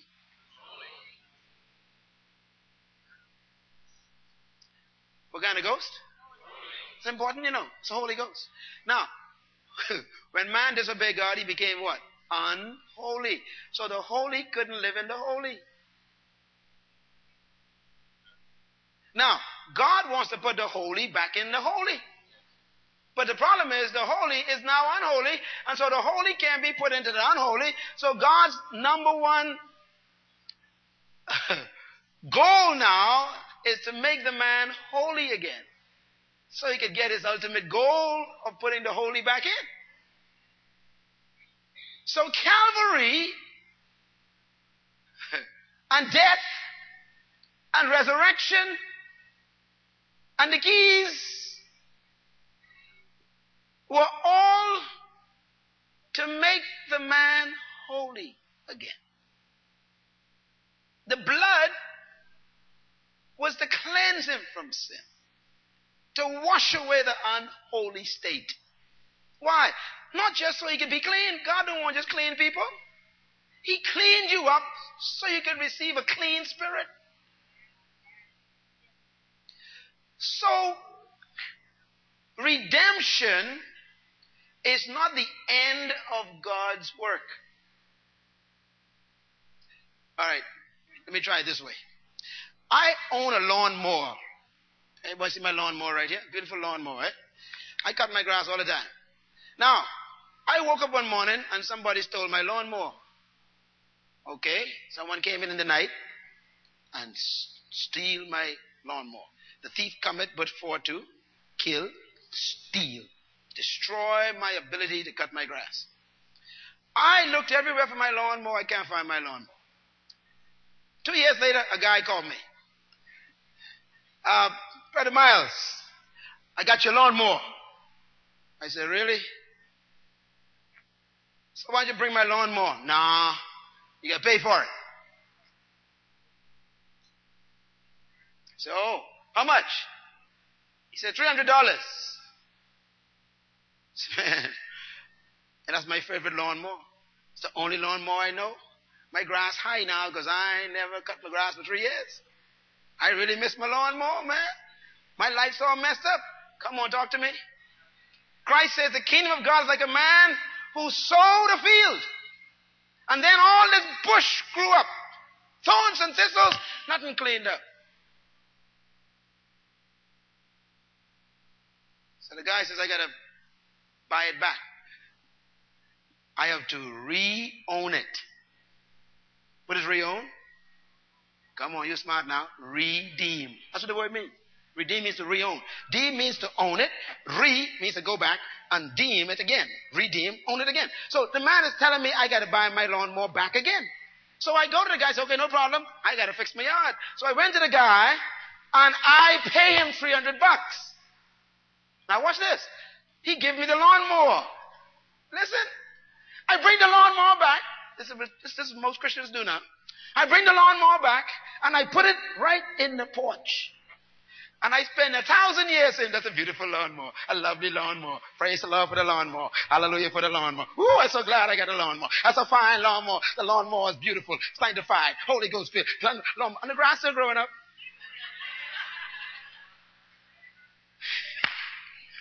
God didn't redeem you as a trophy.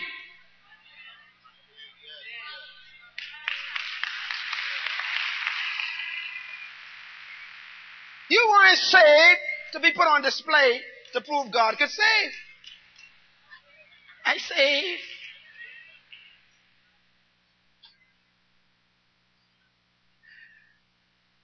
What do I do with the lawnmower? Tell me. Boy, as soon as I get that thing back in the yard, listen, matter of fact, before I even get back home, I stopped at the gas station, fill that tank up, and tell the grass, here comes a revolution. And I put the lawnmower back to the original work.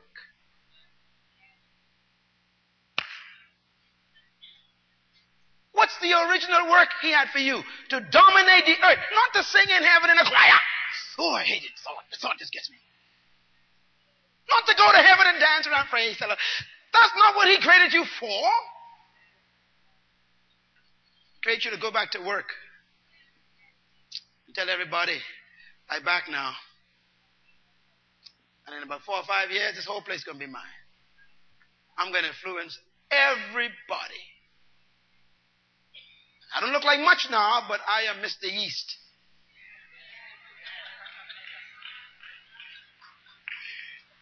You can clap, you know. Mr. Yeast. I come back to work to complete and continue and complete the work God first gave my grandfather to do. And my grandfather is Adam.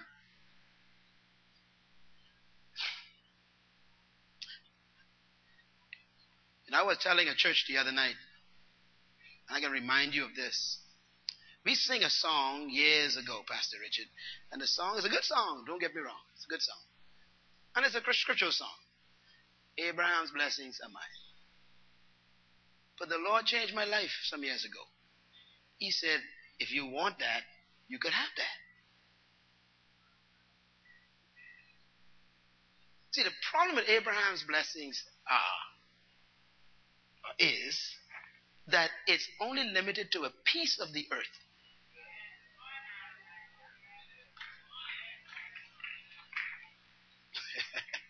That is why Jesus, listen, never identified himself with Abraham.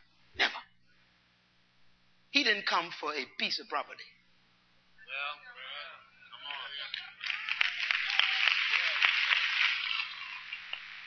Now, don't get me wrong. If you want just a piece, God will bless you with a piece. And my life changed when that thing hit me. That's when I became a global man. You could be a nation man. Just believe in Abraham. Abraham was a nation man. God promised him a little piece of property. And they're still fighting over that today. Or you can associate with Abraham or with Adam. Christ associated with Adam. Adam was given the entire planet. Anybody want the whole thing?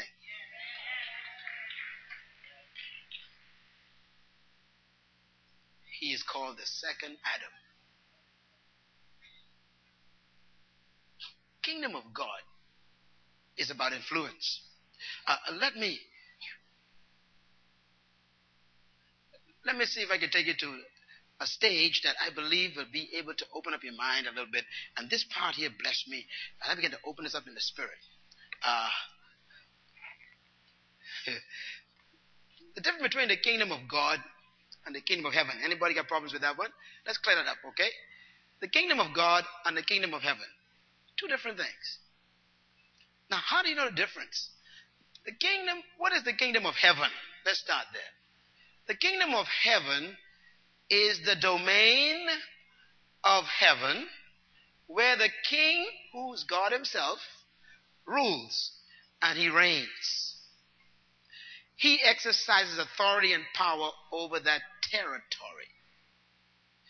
Heaven is a territory. It's a place. So when you see the term kingdom of heaven, it's always referring to the place where God rules, the territory where he has complete dominion. There is no disturbance in heaven, none. And the last time we heard where there was possibly one that might have occurred, it lasted the length of a flash. When I count to three, everybody blink. 1, 2, 3. That's how fast it lasted. The Bible says, I saw Satan like lightning fall from heaven. When Satan attempted to rebel, it was over in a flash. So everything is in order in heaven. By the way, those of you who study kingship, you know that, this is important here. Do you know that when a king stands up, it means that everything is not in order? Did you know that? It's very important to remember that. When a king stands up, something is wrong in his kingdom. A king standing is a sign that something is not right in his kingdom. So whenever a king sits, it's a message. Everything's cool. Under control. That's why it's important when you read the Bible to find the specific words used in reference to the king. It says, when Jesus rose from the dead, he ascended up to heavenly realms and he sat down. Now, for us who were born in this, parliamentary democracy area, we don't understand what that means because we ain't got no king here. But if anyone who was brought up in a monarchy knows what that means. What that statement means is, sat down means that as far as Christ is concerned, oh man, this is deep. As far as he's concerned, number one, ain't no problems in heaven. Everything is perfectly in order. And number two, his kingdom is in order. Now we got a challenge here.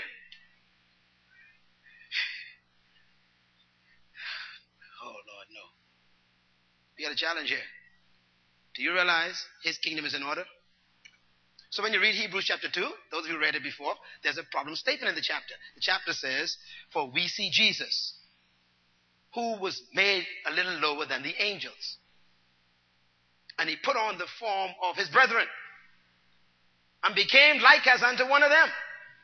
And he tasted death for all of them. And then he arose again, because death had no power over him, because he took the power of death away. Keep reading in Hebrews 2. It says, and then he ascended and he sat down over all dominions under him, even though, however, yet we do not see all things under his feet. Now, that statement they have to do with you. No, I missed it.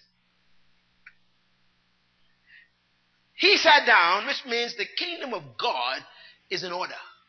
It says, but we have not yet seen everything placed under his feet, which means that he wanted the kids to clean up the rest.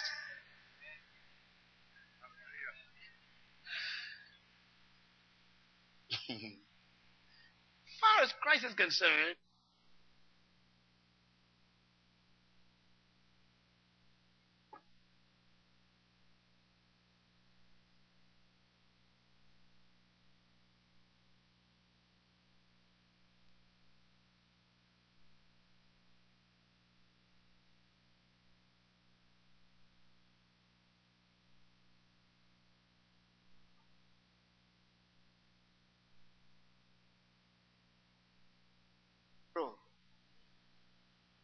it's just that the kids wouldn't control it. He is still sitting down. That means anything that is not under the authority of Jesus in the earth right now is illegal. And you have the power and the authority. You are authorized to bring it under his authority. Christ has already redeemed us from the curse of the law of sin and death. So anything that is not under the influence of Jesus is your target.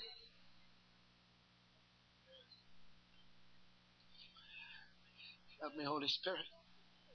So every day, you're supposed to be waking up every morning, going out of your house looking. What's not under? What's not under? What is not under? You go to work, you go to school, you go to play, and you keep checking. What's not under? And that becomes your target. That must come under the influence of the kingdom of heaven.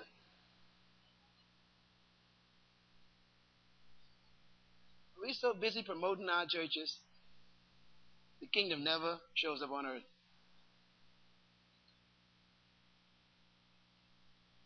Heaven is a place.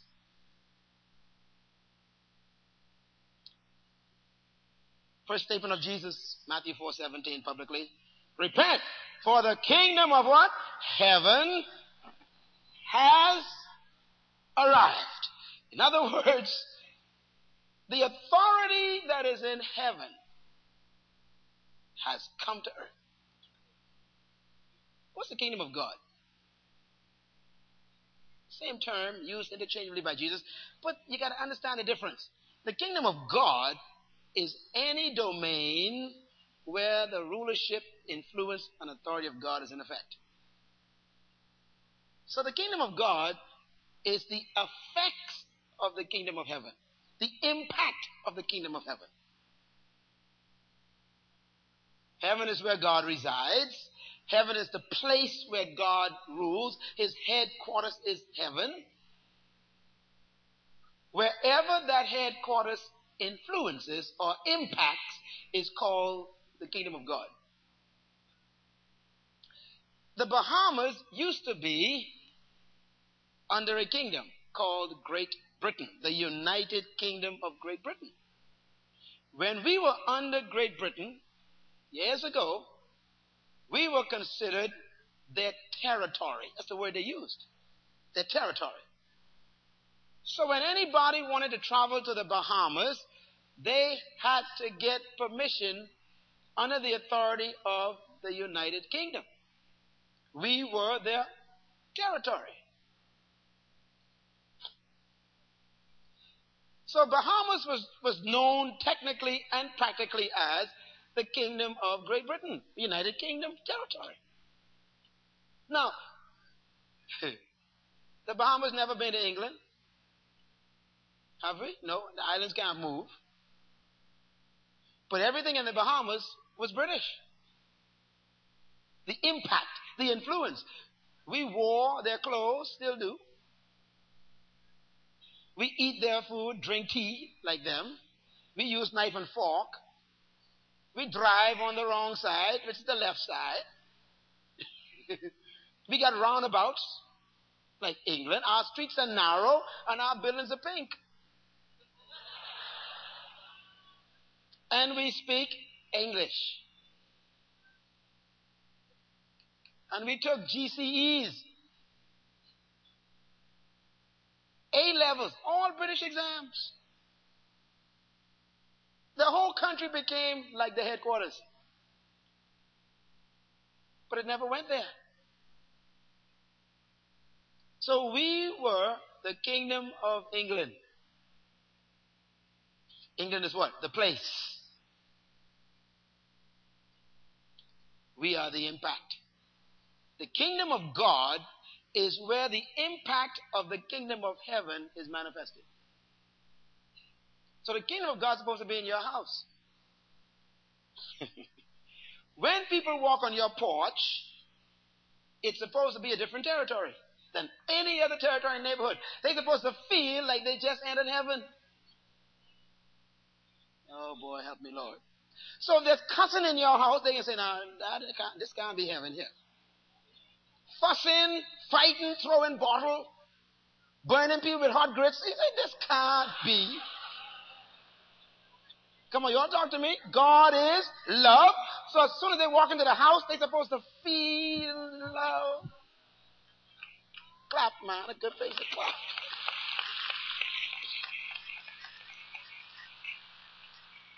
Amen. Everybody understand what I'm talking about? When they come into your car is supposed to be under the influence of the territory of heaven. So your car is supposed to be filled with the impact of the kingdom of God.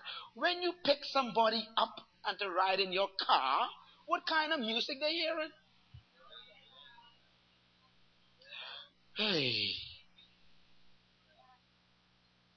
What you use your car for in the night?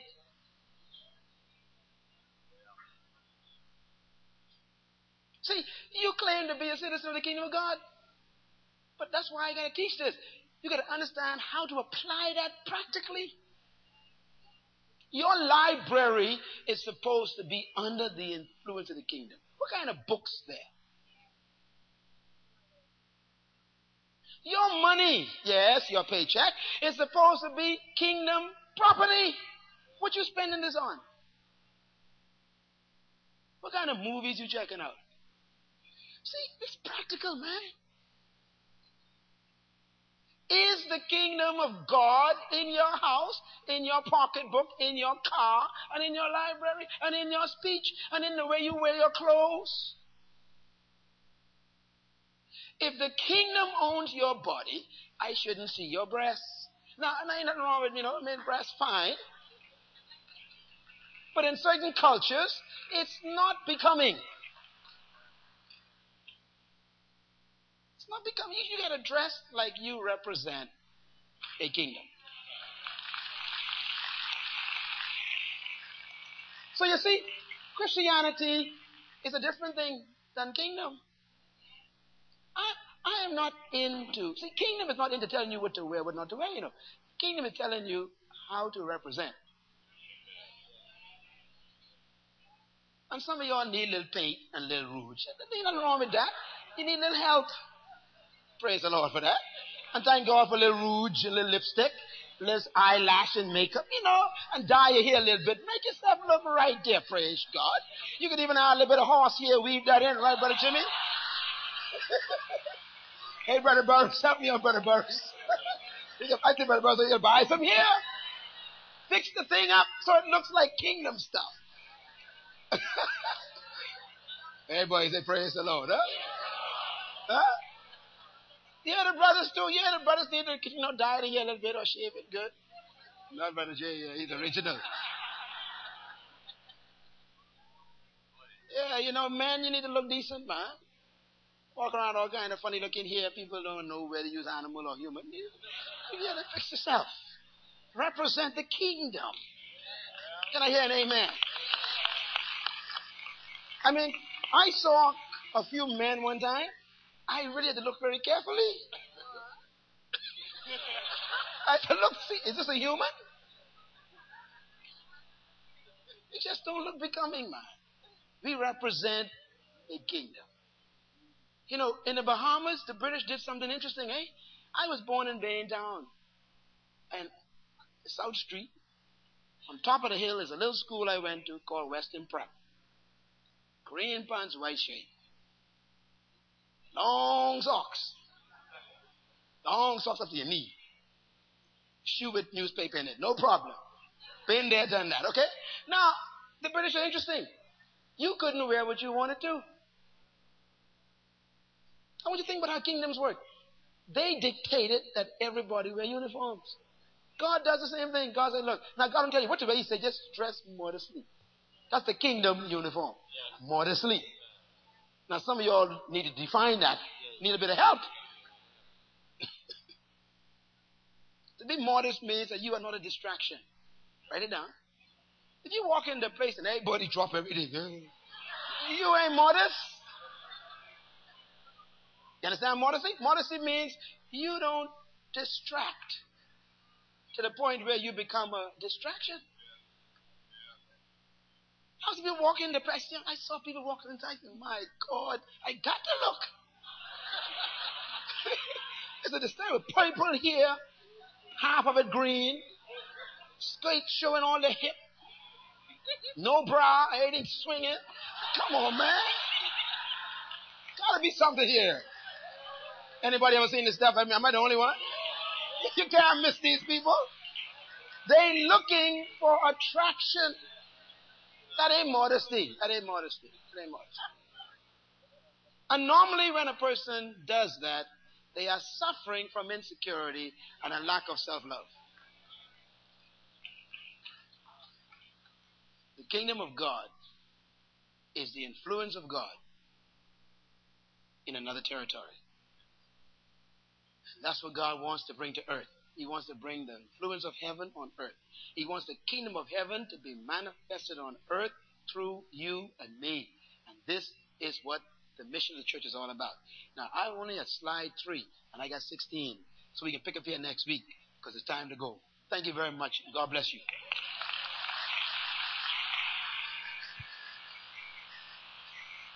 Clap, clap for me.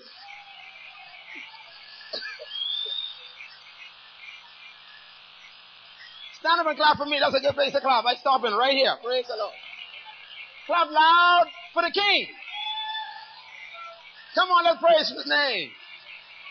Shabbat the King. Come on, Shabbat the King, everybody. Shabbat means to shout to the Lord with a voice of triumph. Come on. Hallelujah!